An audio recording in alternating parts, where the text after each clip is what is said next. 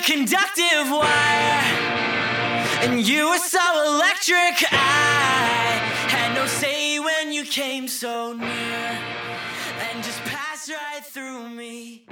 Hey everyone, welcome to Geekdom is Back. Today I am joined by a brand new guest, Latasha James. We are talking all about Garden State today, but before we dive in, Latasha, could you just quickly introduce yourself for our listeners? Sure. Yeah. Thanks so much for having me. I'm excited to talk about film and this film in particular. So I am a content creator. I have a YouTube channel and I have a podcast all about freelancing. It's called the Freelance Friday Podcast.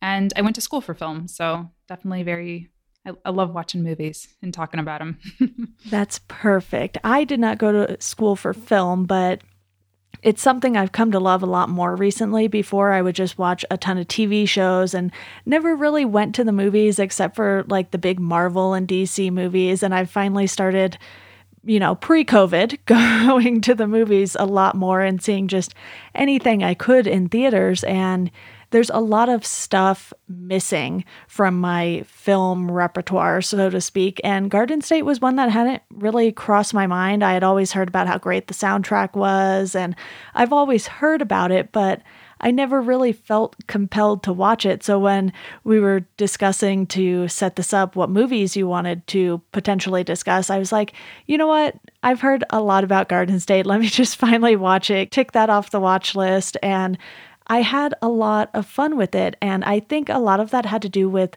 how familiar I was with some of the cast members, because you obviously have Zach Braff, Natalie Portman, and they're the focus, but you also have, just a few other characters who pop up, like Jim Parsons pops up, and this is sort of... And Peter Sarsgaard. Yes, and they were perfectly cast, too. Even though with Jim Parsons, it's obviously a much more brief role than the one Peter has, but it was just so pleasant to see a lot of these people, especially, Gene Smart and Method Man, too. You're just so random. Yeah, exactly. And you get all of these sort of little random cameos, and it's just so much fun, even though the topic being discussed is something that's along much more serious lines, Mm-hmm. Andrew has been going through a lot of things. He's been medicated since he was a kid. And I think story-wise is where this really shines, even though you don't have a ton going on, so to speak, in these characters' lives. Yeah, no, I agree. It's an interesting movie, and it's the criticism that I hear from my friends who don't like it are like, oh, it's so slow.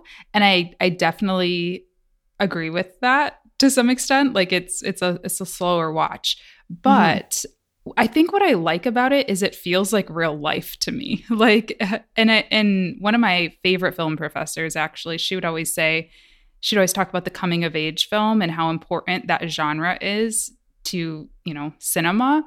And I love coming of age films. Like I'm such a nerd for those kinds of movies, right? But most of the ones that I love, at least, are about high school or maybe college.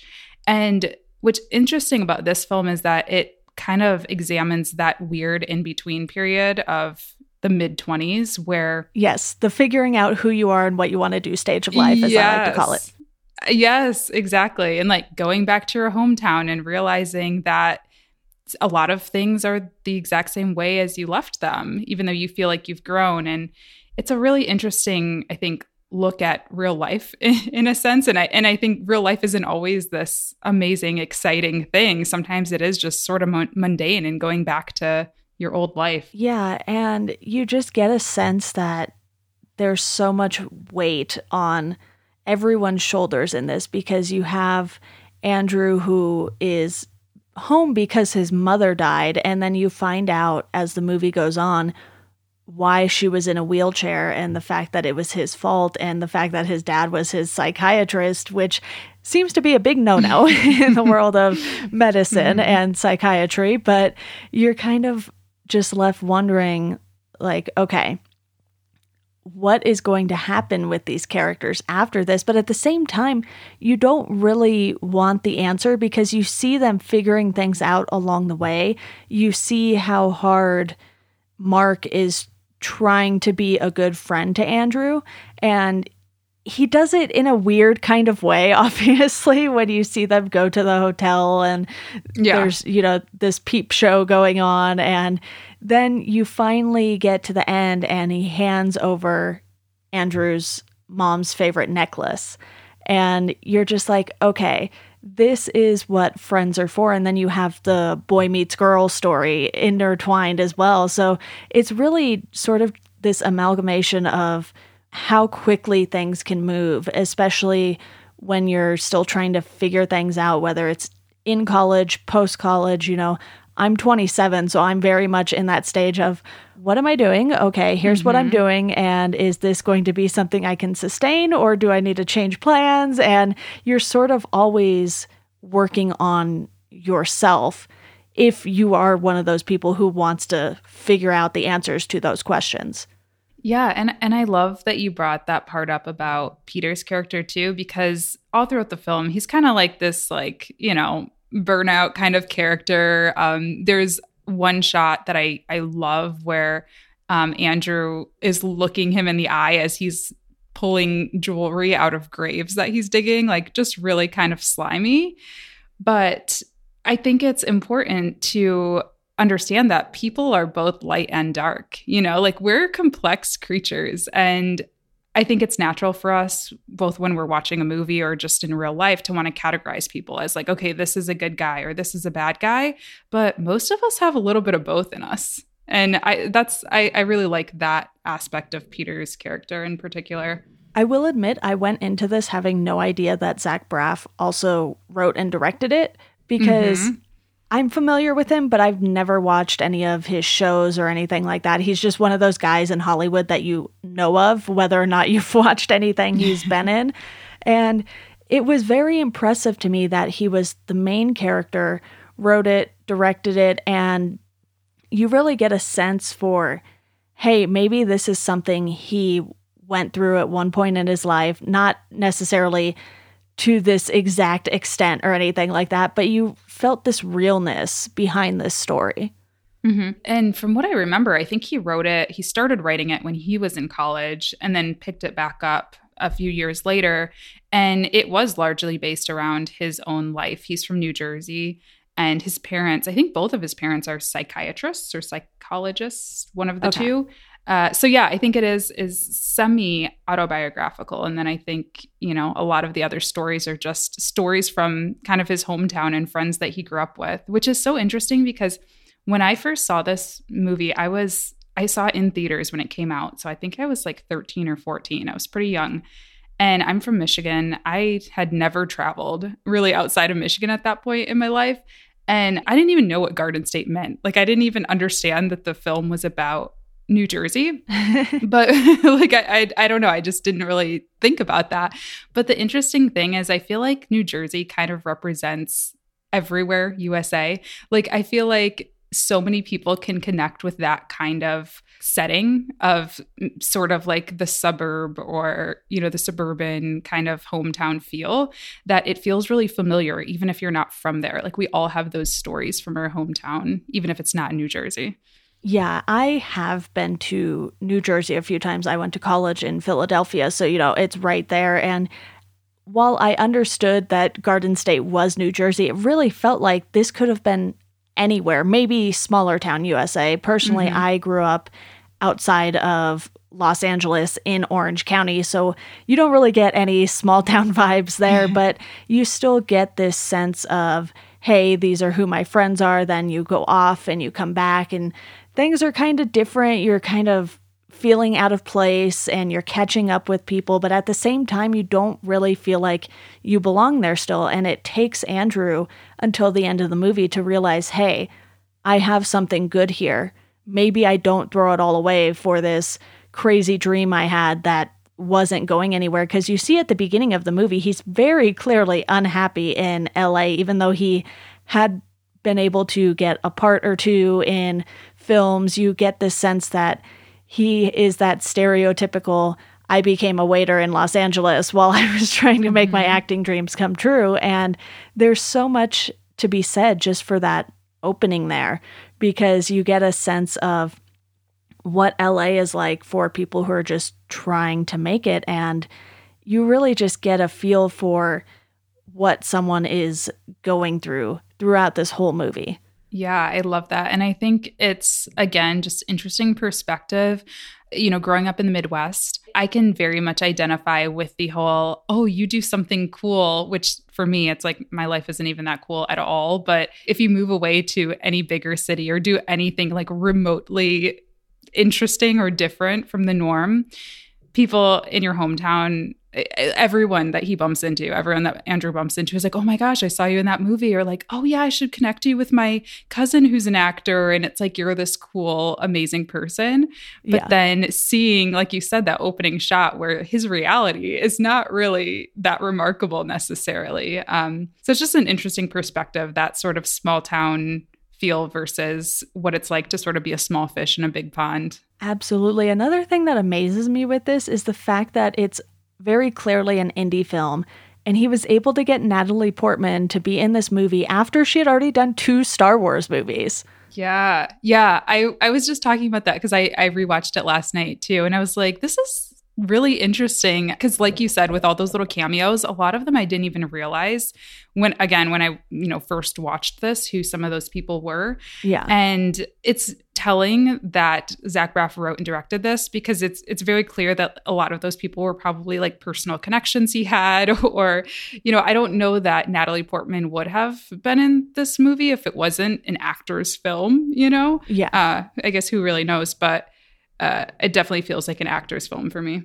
It also feels like today more actors are going for that kind of vibe. You have a lot of these smaller budget movies being made, something like A Quiet Place, where you have these familiar faces in them, but they're such a small budget in comparison to looking at something like a Marvel movie or a Christopher Nolan film. And you're just like, wow, these things can be accomplished without needing hundreds of millions of dollars, and they can be profitable for people. And I think Garden State was one of those. It was made on like $2.5 million, and it went on to make maybe a little under 40 million. Mm-hmm. Yeah. And I think they only had like 3 sets that they shot on. The rest was just all on location in random stores and random places in New Jersey. So yeah, it is a super fun movie from that perspective of just, and I don't think it could be done any other way to have the same feeling that it has of, it feels like I'm coming home, or it feels like I'm really hanging out with them. I don't know that that can really be replicated on this big budget, you know, huge Hollywood set. It just doesn't feel the same. Yeah, it's kind of crazy how things happen in Hollywood too. You're like, okay, it's a lot of who you know, but at the same time, you listen to actors' stories and they're like, no, I still have to audition. And they're people who you would think would never have to audition for anything anymore. Yeah. So you have these people going up against each other, but a lot of them are still friendly. It's not like it's unfriendly competition, so to speak, especially when you listen to some people. For instance, I was just listening to Rob Lowe on the Bill Simmons podcast, and he was talking about, you know, growing up in the 80s as, you know, this teenager, young 20-something, and going for all of these same roles with a bunch of these other guys who were around the same age as him. And it was sort of just this friendly competition. And I don't know if it's the same today, but it does seem like today, with the way Hollywood is sort of being broken down and trying to be built back up again with getting more diverse stories, that you could probably see more movies on this scale coming around and just showing us what they can accomplish. Absolutely. I'm still interested to see what's going to happen after this quarantine is over, you know? And I mean, there has to be people out there shooting movies right now, right? I mean, I can only imagine that they are. I know in other countries, they've opened production back up more so than they have in the United States, just because we seem to have it the least under control. But I know in like England, I think they've started production on some stuff. I don't know about Australia, but you have these areas where you can film, but then you have to travel, and there's so many factors going into this right now. It feels like fall is going to be really empty on the television front, but then stacked full of movies, because all of these movies that were already slated to come out while the theaters have been closed, haven't been able to come out because I believe what happens is a lot of them have these contracts where they have to be released in a theater before they can go to any VOD service or be released on DVD and Blu-ray and that fun stuff. So yeah, the movie landscape right now is just insane because everything keeps getting delayed. Personally, as someone with asthma, I'm not keen on going back to a movie theater anytime soon because wearing a mask for me for 3 hours is difficult. I wear a mask when I go out and go shopping and stuff, but that's like 30 minutes to an hour maybe, and then I can get in the car and take it off. Whereas in a movie theater, I just feel like I'm going to be staying away for maybe longer than your average person would. But yeah, it's going to be crazy how things shake out after this. And I do hope that Hollywood really starts to figure things out because it's been a little sad to see these people who have bad reputations and people know about it, they still get work. And when you have so many good people in the industry, it kind of just sours it for a lot of people. Mm-hmm. Yeah, absolutely. I mean, I think things are definitely changing. And I hope, like to the point earlier, I'm interested to see what that means for indie films and like small budget, like, hey, let's just rent a house and shoot a movie with the 5 of us, that will be interesting to see if there's kind of a resurgence of that more small scale production.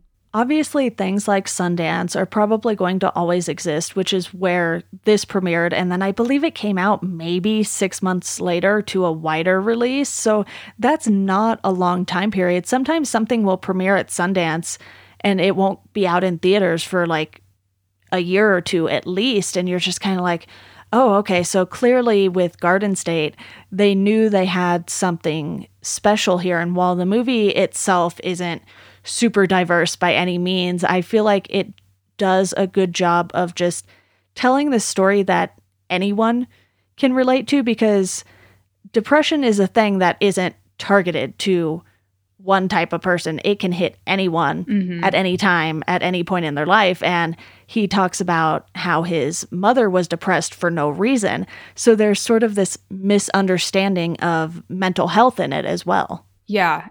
And I think that's one of those pieces of the movie that it kind of like went over my head when I first saw it. What really hooked me on the movie was the soundtrack, which I think you mentioned earlier. It's amazing. And just the composition of the shots, like I really liked how it looked and how it sounded. But I think going back to it as I grew up in adulthood, that's the area that I really, really connected with. And yeah, I mean, depression touches a lot of people. Grief will touch us all at some point in our life. And even again, I mean, I hadn't watched the movie for probably like 2 years until I just rewatched it for this conversation. And in between that time, I actually lost my father. And so like I connected with it on a completely different level again. So yeah, it just feels like a very human movie that's touching on things that we all go through at some point in our lives. And I think that's really special.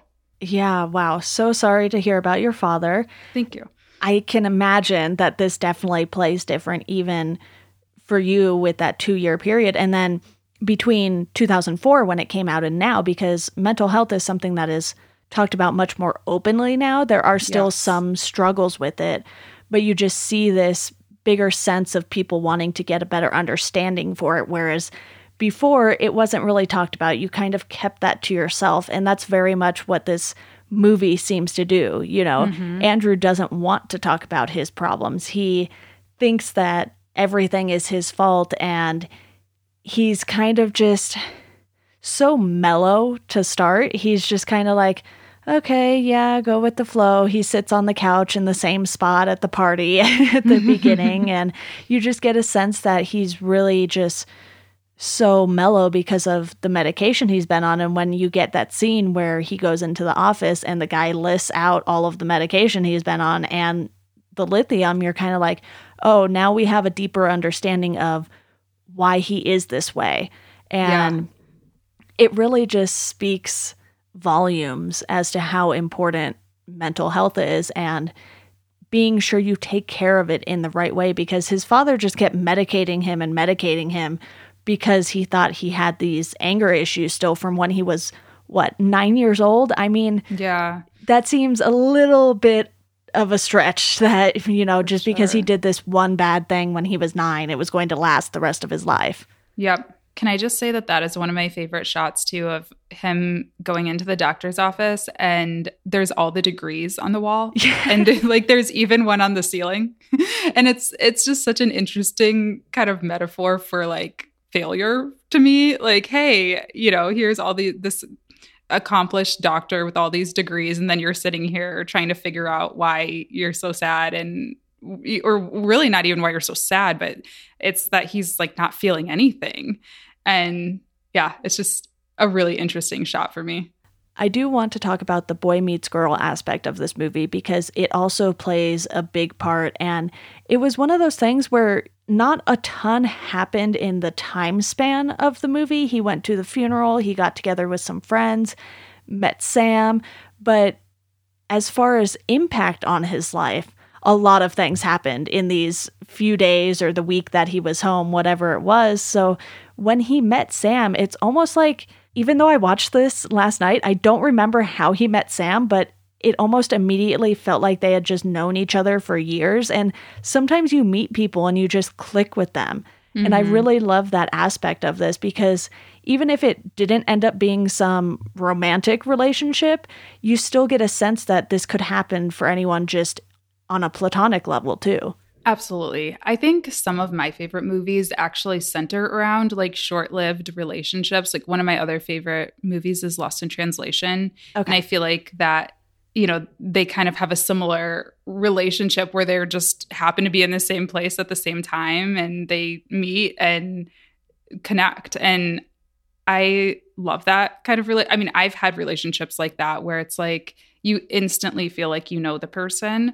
And again, like you said, platonic or not. I mean, some of my favorite relationships, romantic relationships to look back on, I'm like, yeah, we dated for like a month and it was super fun and it was perfect. Like not everything has to be forever. And I think, I guess we know how this movie turned out somewhat, although it is still somewhat open-ended, but I think it would have been fine if he didn't turn around personally. I think it was just kind of an examination of a friendship or a relationship for a short period of time. Yeah, and Sam has all these sort of rules. She's like, we're not going to make out. Oh my goodness, I'm being so awkward. And you just get a sense that because she doesn't really think before she speaks, it gave you this sort of comedic relief during all of these sort of stressful, tense moments that Andrew was going through. Yeah, I think that she plays into, she's like the epitome of this like manic pixie dream girl trope. Have you heard of that? Yeah. Which is like a whole other thing. And I think that it's kind of another controversial aspect of this movie. And I guess their relationship to some extent too. But I think she's like the epitome of that. And like the first real example of like this quirky female character that's kind of carrying the story in some sense.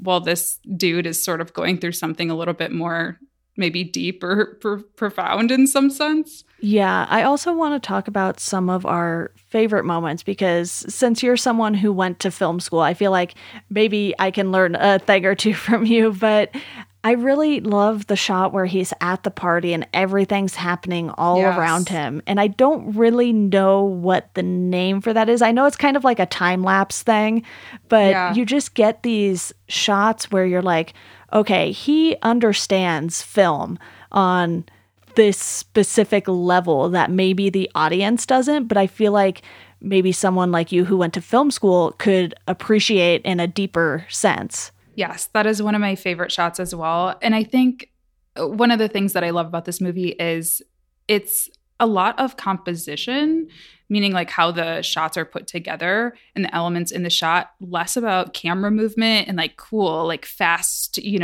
camera movement and transitions and things like that. It's really a pretty stable camera for most of the movie. It's just about what's inside of the shots and how they're kind of interacting together. So I love that one. I also love the shot where he's in the airport and he's in the airport bathroom and the sinks are turning on as he's walking past. which is a really cool one. And then, of course, like the iconic shirt wallpaper scene where his shirt is matching the wallpaper that his aunt made for him or something like that. Like another just, I don't think the camera's moving at all. It's just like this really interesting composition. And he has this very dull look on his face. It's a good one. Yeah, as I've been getting more and more into film, I've sort of been trying to listen to commentary, just read more articles about how these things are made, especially when directors are doing interviews and press junkets and all that fun stuff. But it's very interesting to me when I actively notice these things now during a movie. And this was one of those movies. And I don't mean that in a bad sense. It's not like, oh my goodness, I noticed the editing in this and I don't like it, because I also host a Stephen King podcast and I just finished going through the 90s. And there are a lot of bad 90s Stephen King adaptations, to say the least. And when you notice the editing too much, I'm just like, oh, you guys are trying to cover some things up. But with this, the editing flowed so well, but it was the shots that stood out to me. And that's what I love to notice in films now. Yeah, agree. For me, it's definitely about the composition of the shots and about the music. I think that Zach Braff also did a really good job of kind of marrying the music with what was going on in the movie. And I mean, he won a Grammy, the movie won a Grammy for this soundtrack. So it definitely helps sort of tell that story and bring it to life without it having to be all about like the actors doing these, crazy stunts or anything like that. The music really helps keep it alive for me. Yeah. Did you have any other favorite moments in particular that you want to mention? Yeah. I mean, I think as far as visually, also the cliff shot is a really good one. Not even so much of that's one of the more dynamic shots, I think, when they're all three of them are standing on top of the cliff and it's raining and they're like screaming into this this cliff thing. But I actually like right after that when Natalie Portman and Zach Braff are just like hugging and Peter Sarsgaard is like looking off into the cliff. It's just, again, another really interesting dynamic of this like very intense moment that Andrew is just finding himself very centered and very safe feeling, even among all of this sort of chaos that's going on. So that's a fun one for me. Yeah, another thing that stood out to me, I don't remember the character's name, but Andrew walks into the party and it's the guy who had sold this Velcro that doesn't sound like Velcro.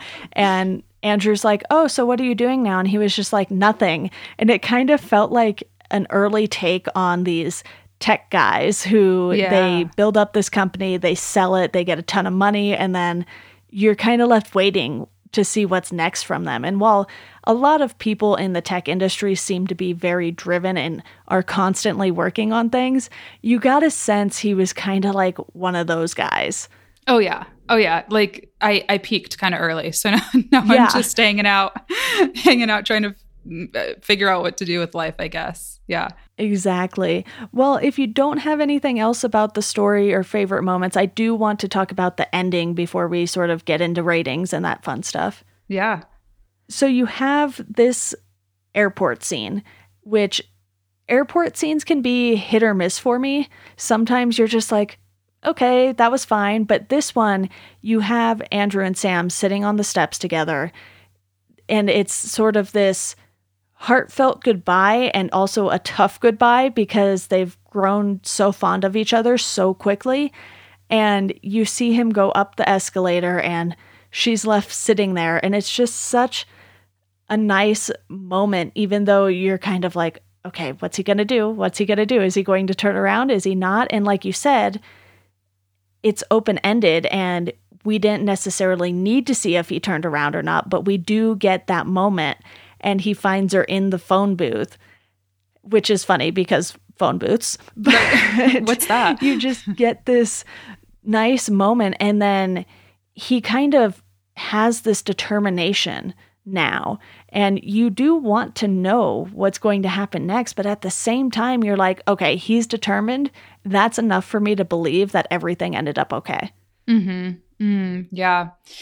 Yeah, the ending is, after all of these years and many times watching it, I still feel kind of torn on how I feel about it.